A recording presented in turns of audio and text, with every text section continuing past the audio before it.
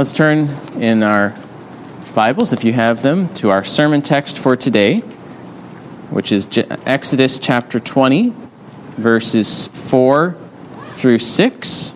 We continue a series on the Ten Commandments, and today we come to the Second Commandment. Like I said, chapter 20 of Exodus, verses 4 through 6. You shall not make for yourself a carved image or any likeness of anything that is in heaven above, or that is in the earth beneath, or that is in the water under the earth. You shall not bow down to them or serve them, for I, the Lord your God, am a jealous God, visiting the iniquity of the fathers on the children to the third and fourth generation of those who hate me, but showing steadfast love to thousands of those who love me and keep my commandments. This is the word of the Lord. Amen. Let us pray for God's blessing upon his word. O Lord, our God, we give thanks to you for revealing your word to us, yourself to us, your will. We pray that you would help us to understand and to apply your truth. We pray for this here. We also pray for all those who are hearing your word this day.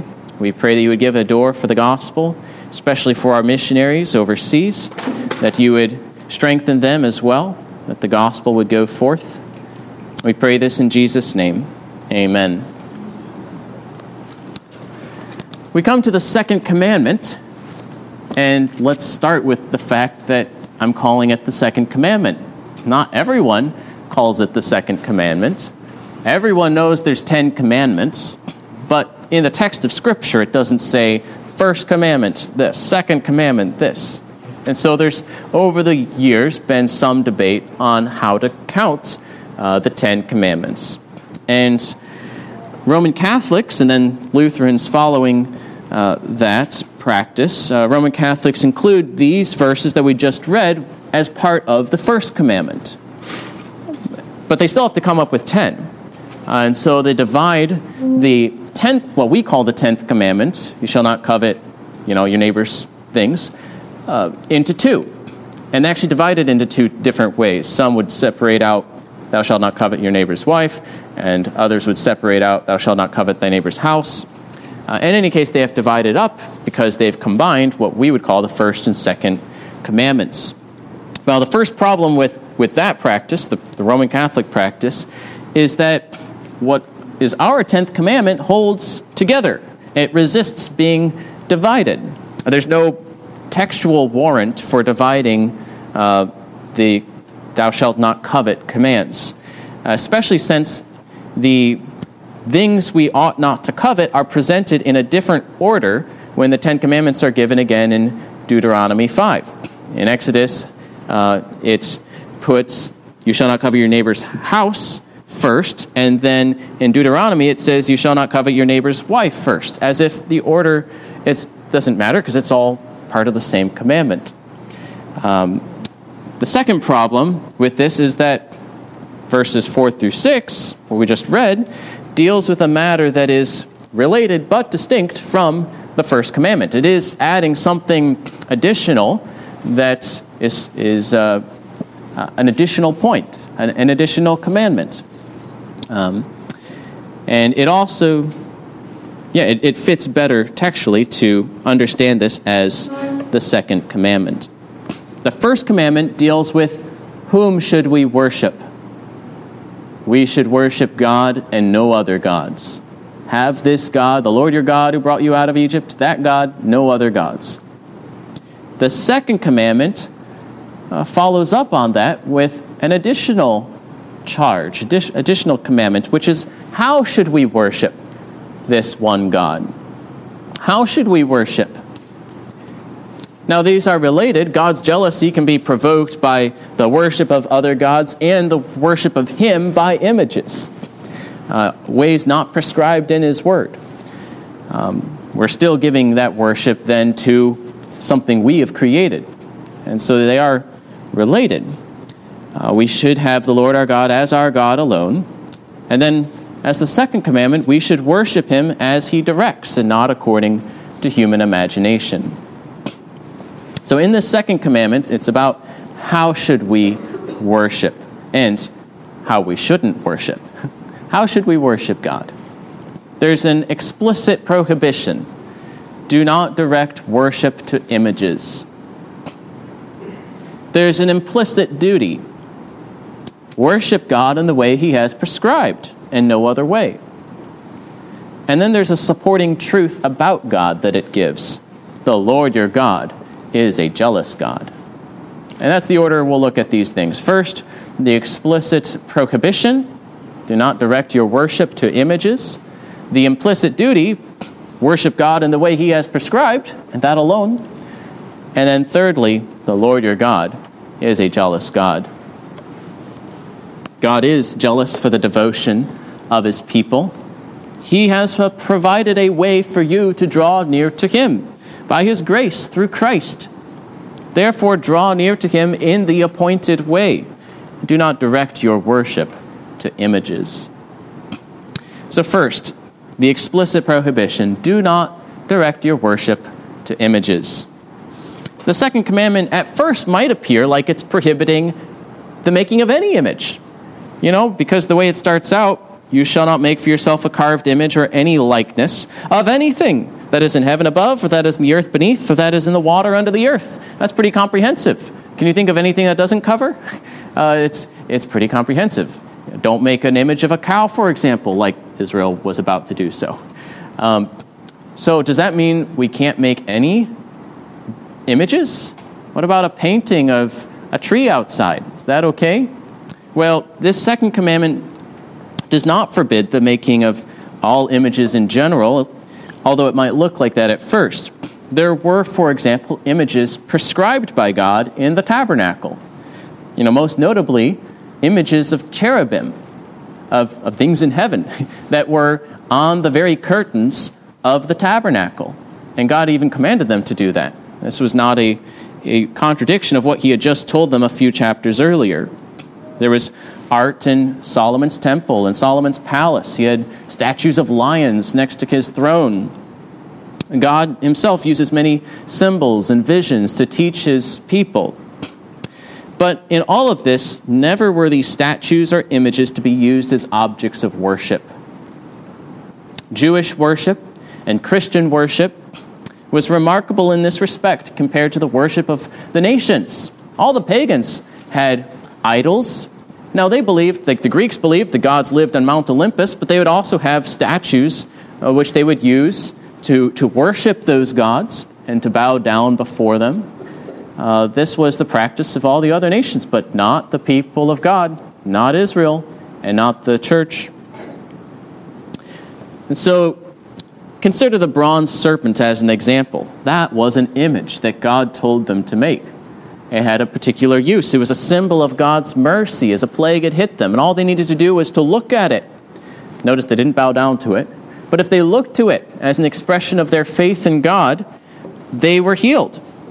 But then later, when people began to direct their worship to that image, they even started making offerings to it. Then King Hezekiah destroyed it and cut it into pieces. This was mentioned as an example of his faith and obedience. He was right in destroying this image because now people were beginning to direct their worship to it. It was being abused. That was what was prohibited.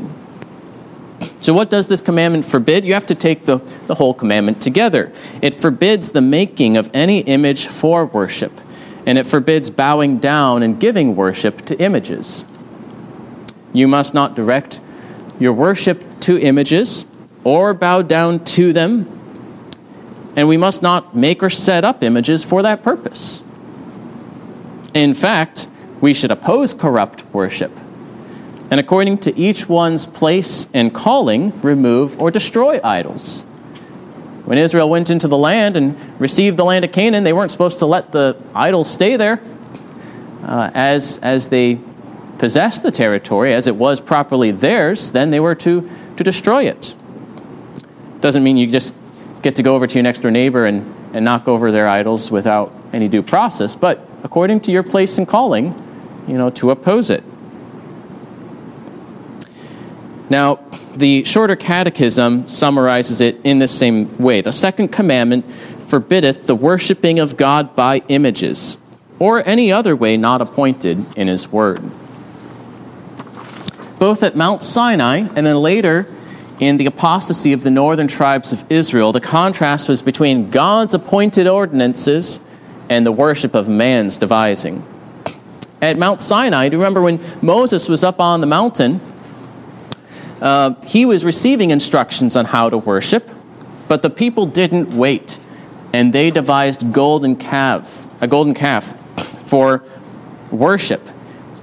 And they were giving worship to the golden calf, but they were holding a feast to the Lord. They were still worshiping the true God, but they were using a golden calf to do it, which was a violation of the second commandment. This is also true with Jeroboam. Jeroboam had seceded from the kingdom of Judah, from the heir of David, with the 10 northern tribes, and he did not want the people to go up according to the Lord's directions to worship at Jerusalem, because that was now outside his kingdom. He didn't want them to do that. Instead, he came up with his own places and objects and priests and days of worship, setting up golden calves at Dan and Bethel. This is recorded in 1 Kings 12. Now, especially from the contrast with the later Baal worship, it's clear that these golden calves in Israel were used in what was intended as worship to Jehovah. Jehu, for example, was zealous for Jehovah, for the God of Israel. He destroyed Baal worship, but he didn't remove the golden calves. That was a separate matter. They were wrongly worshiping God. And then some of them went even further to worship other gods, like Ahab and Jezebel. But even the golden calves were an abomination to the Lord. So this prohibition applies not only to idol worship in pagan religions, where they're worshiping the wrong gods in the wrong way, but also to those acts of veneration directed towards images which are promoted in Roman Catholic and Eastern Orthodox traditions. Even when the God being worshipped is the true God, it's still wrong to direct this worship to images. Now, they might make a distinction between acts of veneration and the worship that is due to God alone. But Scripture prohibits giving either one to images. It says, "You shall not bow down to them or serve them." In fact, those Greek words were used by the later Greek Orthodox that were defending the worship of images. They said, we can bow down to them, but we can't serve them. But both of those are prohibited to the people. Leviticus 26, for example, says, "You shall not make idols for yourselves or erect an image or pillar. You shall not set up a figured stone in your land to bow down to it." Do not set up images to bow down to them. Do not express these acts of reverence to these images that you have made.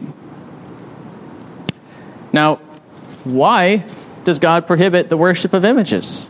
We could probably come up with a variety of reasons why, but one basic one is that God didn't tell you to. God sets up his own worship. But Scripture itself contrasts the worship of the living God, who is active and who directs us by his word, with the worship of a dead image, who doesn't talk, who's not active, who doesn't do things. He's passive. The image just sits there, and you're the active one. That's not the way the worship of God is supposed to work. Psalm 135 contrasts the God. Whatever he pleases, he does. He's in the heavens. He made the earth. He directs all things. But the idols, they have mouths, but they cannot talk. They have ears, but they cannot hear. And shows the contrast between the living God and these human creations that are passive, deaf, and dumb, mute. And so the worship of images is man-centered worship. Man makes the image, man invents the practice, man does his worship, while the image is passive and does nothing. Whether the idol is supposed to represent false gods or the true God, image worship is man-centered worship that diverts the worshiper from worshiping the living God to a dead and passive object. Did God ever make an image of himself? God made man in his image. When God made an image, he made a lively image, an active one who talks and walks and does things. When he made a creature in his image, he made man, a living and lively representative of him on earth. Now, with respect to living people, humans, we can make a distinction between the respect that we show our fellow man, the honor that we show due authorities, and the religious worship that is given to God alone. There is a distinction there. We'll get to the fifth commandment, honor your father and your mother. That's different than the worship that is due God alone. You could bow down to your king as a king, if you had a king, as long as he was not telling you to worship him as a god. But you must not bow down to dead images. So the distinction doesn't apply to the worship of images that man creates. Being made in God's image, we are designed for communion with God. You ought to seek God and to worship him. You must not create an image to treat it as God. This domesticates God. This makes him manageable. It makes him subject to you. It reverses true worship. That's even true if you made an image, and let's say you animated it. Let's say you made it interactive with artificial intelligence. Should we worship that? No. No, it's something we have to think about today perhaps, but that image is not God, but that's the creation of man nonetheless. As Paul said to the idol worshippers of Athens, being then God's offspring, we ought not to think that the divine being is like gold or silver or stone, an image formed by the art and imagination of man. God made us in his image, but we should not return the favor. We, as paraphrase someone else, we should not make an image to treat it as God. God directs us to worship him directly, to direct our worship to the living God, to heed and respond to his word. You know, God actually carved something. The same word here for carved image is used to describe him carving the rocks out on which he, with his own finger, wrote the word of God on the Ten Commandments. God has given us his word. He said in Deuteronomy, you didn't see a form out of the smoke and fire. You heard my words. Attend to what I have said. I'm living and active. My word pierces to your very hearts. It might make you uncomfortable. You might wish you had an image that didn't say anything, right? But God speaks, and we listen, and we talk to him.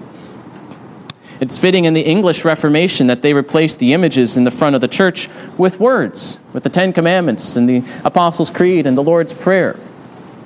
God directs us to set our minds on things above and to draw near to the living God in the heavenly places. That we draw near into the holy places, the real holy places, not just the earthly temple, but the heavenly one. That we have come to the heavenly Jerusalem, to the church of the living God, to the angels in festal gathering, to the spirits of just men made perfect, to God, to Jesus. We come to him. We don't need to come up with an earthly image and to direct our worship to that. The only mediator between God and man is not an image made by man, but God himself come in the flesh, Jesus Christ, who has ascended to heaven. He has taken his visible presence away from us, directing us to where he is, and he speaks to us from heaven through the message of Scripture and the Spirit. Hebrews says if it was important for the Israelites to listen to him who spoke to them on earth from the mountain, how much more should we listen to Jesus who speaks to us from heaven? He is speaking to us. We have come to him. We have boldness to enter the heavenly places and to worship him. You don't have to die to go to heaven. As one message from Joe Moorcraft would say, you can enter heaven and worship God through prayer, through the Spirit, through Christ, even as we worship him with our feet planted on the earth. And so the second commandment explicitly prohibits the worship of images. Do not direct worship to images of your own making, well, any other human's making either. Do not even worship the true God by images. Come to the living God. That's what worship is supposed to be. You are dealing with a real person, a triune person, threefold person, one God who speaks and acts and does things and has a relationship with us. Now, obviously, this implies a duty. We should worship God, just not in that way. We should worship God in the way He's told us to worship Him. That's the implicit duty. Secondly, worship God in the way He has prescribed, and no other way. That means only worship God in ways that have biblical warrant. God decides what's pleasing to Him. We shouldn't assume and guess, oh, I hope God likes this, let's try it out. No, we should see what He's told us would please Him and show reverence to Him. And He's revealed His will to us. That's sufficient to guide us. For us to decide this on our own is presumption. Worship is intended to please God, to show reverence and homage to Him. Aaron had two sons. Well, he had more than two sons, but two of his sons were Nadab and Abihu. And early on, in Leviticus 10, they were consumed by fire for offering unauthorized fire before the Lord, which He had not commanded them. Notice how Scripture makes that important point. God had not commanded this unauthorized fire. And they did so nonetheless, and they were consumed. Interestingly, when God rebuked those who practiced child sacrifice, He condemned it in Jeremiah not only because they shed innocent blood, it broke that commandment, thou shalt not kill, but also because He had never commanded it. He had never decreed it. It did not even enter into my mind. Worship me as I tell you to. Don't come up with your own ways. It usually goes very poorly, and it's always wrong. In Colossians 2, the Apostle Paul condemns self-made religion. And so our confession of faith puts it this way. The acceptable way of worshiping the true God is instituted by Himself and so limited by His own revealed will, that He may not be worshipped according to the imaginations and devices of men or the suggestions of Satan, under any visible representation or any other way not prescribed in Holy Scripture. Now, confession also says that there's some circumstances that in worship that are common to any human society, which could be guided by the light of nature and Christian prudence according to the general rules of the Word. In other words, God tells us what to do in worship, but some of the details of how we do them, like what time on Sunday should we gather to meet? We do need to pick one time so we all get here together. So that needs to be ordered in light of prudence and circumstances and the general rules of the Word, like let all things be done unto edifying, and let all things be done decently and in order, from 1 Corinthians 14. So this principle, sometimes called the regulative principle of worship, ensures that we are worshiping God the way He wants, making Him the center of our worship. It also ensures that we're worshiping the God revealed in Scripture and not some figment of our imagination. As Thomas Watson puts it, it's highly provoking to God to bring any superstitious ceremony into His worship, which He has not prescribed. It is to tax God's wisdom, as if He were not wise enough to appoint the manner in which He will be served. To only worship Him in the way He's commanded, but also worship Him. All right, that's part of the emphasis here too. Don't worship Him in ways He hasn't commanded, but do worship Him. Worship the Lord. He is jealous for your worship of Him. He is seeking worshipers to worship Him. Worship Him with gratitude and reverence, as we read in Hebrews 12. To be grateful for receiving a kingdom that cannot be shaken, and thus let us offer to God acceptable worship with reverence and awe, for our God is a consuming fire. He is gracious. He's brought us to Himself. We should be grateful. But He's still a consuming fire. He's still a holy God. We should approach Him with reverence and awe. We should worship God through Christ the mediator. As Hebrews 10 says, therefore, brothers, since we have confidence to enter the holy places by the blood of Jesus, by the new and living way that He opened for us through the curtain, that is, through His flesh, and since we have a great high priest a great priest over the house of God, let us draw near with a true heart and full assurance of faith, with our hearts sprinkled clean from an evil conscience and our bodies washed with pure water.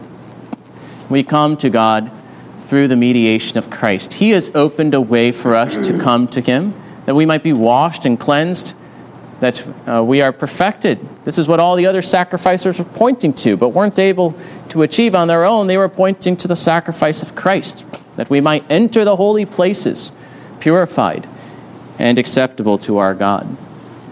So through faith in Jesus Christ, relying upon him as we draw near to him. And then put your whole self into it.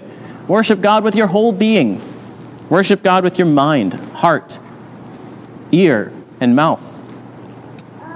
The Apostle Paul made this an important point in 1 Corinthians 14.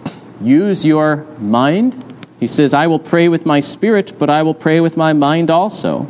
I will sing praise with my spirit, but I will sing with my mind also.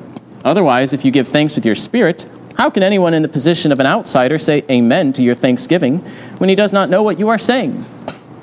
So it's important to understand what you're saying, but it's also important to understand what others are saying, and so to say it in a way that they can understand. They had a miraculous gift of speaking foreign languages at that time, but Paul says you need to interpret it so it's edifying to other people, so that they can join with you in worship, because this is public worship. Let's engage our minds and understand what's being said so that we're convicted, so that we worship God. So thoughtless worship is not good worship. Let's use our minds, but use your hearts and mouths. Singing and making melody to the Lord with your heart. That doesn't just mean inwardly in your heart, so you don't actually sing out loud, right? It means sing out loud from the heart, so that you mean what you say and you put yourself into it. Worship God with your heart, mind, ear, and mouth. And then receive, observe, and keep pure and entire his worship and ordinances. What are those things that we do in worship? This is how the Shorter Catechism describes the positive duty of the commandment. The second commandment requires the receiving, observing, and keeping pure and entire all such religious worship and ordinances as God has appointed in his word. So the Old Testament had a variety of ceremonies, ordinances, right? Well, the New Covenant also has ordinances that are appointed. Ordinances are things God has appointed. And in worship and in the church, this would mean refer to Christ as appointed the reading and the preaching and the hearing of the Word of God. That last part's important too. It's not just me worshiping God, you too. The Word of God. Baptism and the Lord's Supper, administering it, rightly receiving and using it. Prayer and singing. Church government and discipline. The communion of saints. The Lord's Day. These are things Christ has appointed. The early church set a good example by devoting themselves to these things, devoting themselves to the apostles' teaching, to the fellowship, to the prayers, and to the breaking of bread. In Acts 2, Acts 20, gathering together to break bread and to hear God's word on the first day of the week. Timothy was to devote himself to the reading of Scripture, that is to others, not only to himself, and exhortation and teaching. And the writers of the New Testament exhorted the church to keep these ordinances pure and entire. To, for example, not abuse the Lord's Supper, like in 1 Corinthians 11. To observe the way God wants his church to work in 1 Timothy 3. And so let us worship God in the way that he has appointed and no other way. Diligently observing all his ordinances, because these are the appointed ordinary means of grace. They're good for us, and they're ways in which we truly glorify God. Now, the third point is the supporting truth about God. The Lord your God is a jealous God.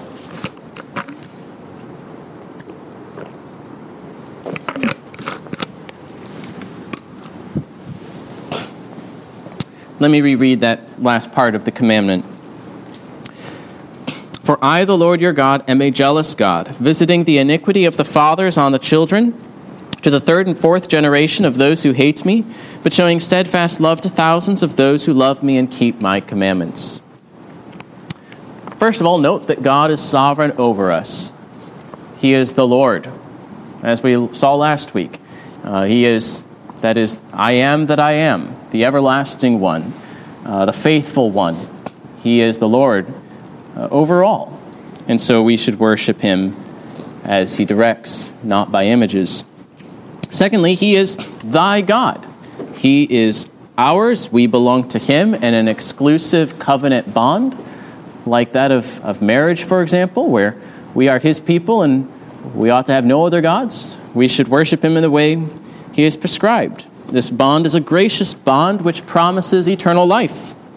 So we should not give our worship to other gods or to images. And thirdly, the Lord our God is zealous for our worship of him. He is a jealous God. God is not a doormat that you can just walk all over. He is patient, but he is zealous for the honor and glory that is due him and will not allow his name to be despised forever. For I am a great king, says the Lord of hosts, and my name will be feared among the nations. He's also jealous for the devotion of his people, in a way that a king is rightly jealous for the loyalty of his people, or the way a husband is rightly jealous for the love of his wife, does not want to see her going off after others, after rivals. God loves his people, and he does not want them to be unfaithful to him.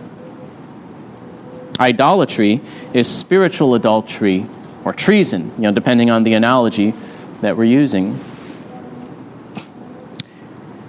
The Lord's jealousy is expressed both by visiting iniquity and by showing steadfast love. He will judge the iniquity of those who hate him. He will show steadfast love to those who love him. Those who love him will show that love by keeping his commandments. And the Lord's judgment and steadfast love is shown multi-generationally. He judges his enemies to the third and fourth generation. The wickedness of a person will bring down consequences upon his household. Even if the judgment is mitigated within his life, it might fall upon his grandchildren who continue in his evil ways. As Ezekiel 18 points out, this assumes that later generations do not turn from those evil ways. But, for example, God did not bring disaster upon Ahab and his household in his days, but in his son's days. Ahab had not repented, but he had humbled himself before the Lord, and so the Lord held back for a bit longer. But in his son's days, his son Joram continued in his father's way, and judgment for the both of them was poured out upon Joram and his household at the hand of Jehu, which cut off Ahab's legacy, so that his dynasty would not rule over Israel. God had visited the iniquity of the fathers upon the children to the third and fourth generation. The wicked will not escape judgment. Even in this age, it will catch up to the wicked, although it might take some time, but at least generationally. How much more exactly will it come upon the impenitent in the final judgment? But his steadfast love is also shown multi-generationally, and not simply upon the third and fourth generation, but to thousands.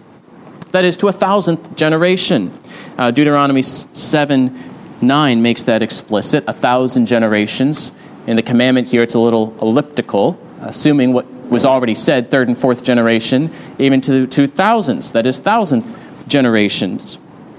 The wicked will be cut off, although it might take a few generations, but those who love the Lord will endure.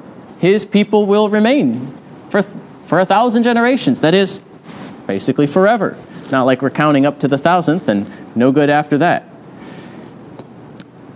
He will preserve his church from generation to generation without end. God welcomes believers and their children into his covenant of grace, as he promised to Abraham, as he has done since. A righteous man brings blessing upon his household, as Psalm 112, verses 1 through 2 says. Blessed is the man who fears the Lord, who greatly delights in his commandments. His offspring will be mighty in the land. The generation of the upright will be blessed. Of course, each generation is exhorted to hold fast to the Lord, to exercise the same faith as their fathers, lest they act corruptly and fall away from the living God. That is a warning to every generation. But each generation, as children of believers, are brought into the covenant on that condition of faith, even from their infancy, and are blessed in the communion of saints. But who loves God and keeps his commandments? Is this even practical? Does it apply to anyone? Or are we all in the category of the ones who are receiving judgment? Who loves God and keeps his commandments? The law first ought to humble and convict us and bring that point to us. Even if you have not worshipped an idol, I doubt many of you have that in your at least recent history. No one has kept this commandment, much less all the commandments, in its fullest sense. Who has given the Lord the honor due his name? Have you? And by nature, we are at enmity with God. And we are condemned for our iniquity. Our only hope is in God's grace. We must trust in the Lord, our Redeemer, to forgive our sins for Jesus Christ's sake and to work that love within us for him. And in this covenant of grace, God owns believing sinners as his own. He says in this verse, he is your God. He has called you to come to him. He has provided a way for you to come to him. Those who come to him through faith in Jesus Christ are secure. So Israel of old and us today are supposed to trust in the Lord and therefore see the law not as a requirement for justification, but as a rule for the life of the redeemed. God receives us and our works in Christ and accepts the love that he works within us, and our sincere, though imperfect, obedience is pleasing in his sight, all imperfections washed away by the blood of Christ. It is the mark of true believers in both testaments that they love God and therefore keep his commandments. Jesus would say the same thing. If you love me, you will keep my commandments. Not that they obey God without fail, but that they do good works of obedience and repent of their sins, endeavoring after new obedience. Those who hate God will be judged, but those who are marked by a love for him will be shown his mercy and love. May we be those who love God and keep his commandments, trusting in his mercy and his steadfast love. So God is jealous for the devotion of his people. He has provided a way for us to draw near to him, that we might be blessed in him, that we might come to worship him in a way that he delights in. So draw near to him in the appointed way, and do not direct your worship to images, for they are the work of skilled men. But the Lord is the true God. He is the living God. He is the everlasting King. To him be glory and honor. Amen. Let us pray. Dear Father, we thank you for your word, and we thank you for your mercy towards us in receiving us into your covenant, though we have done much to deserve your curse. We pray that you would work in us a love for you that expresses itself by keeping your commandments, by treasuring them in our hearts, that we might worship you mindfully and fervently in the way that you have appointed, coming to you through our Savior Jesus Christ. We pray that you would glorify your name, that all the peoples would worship you truly, to be not devoted to images, but rather to the living God. We pray this in Jesus' name. Amen.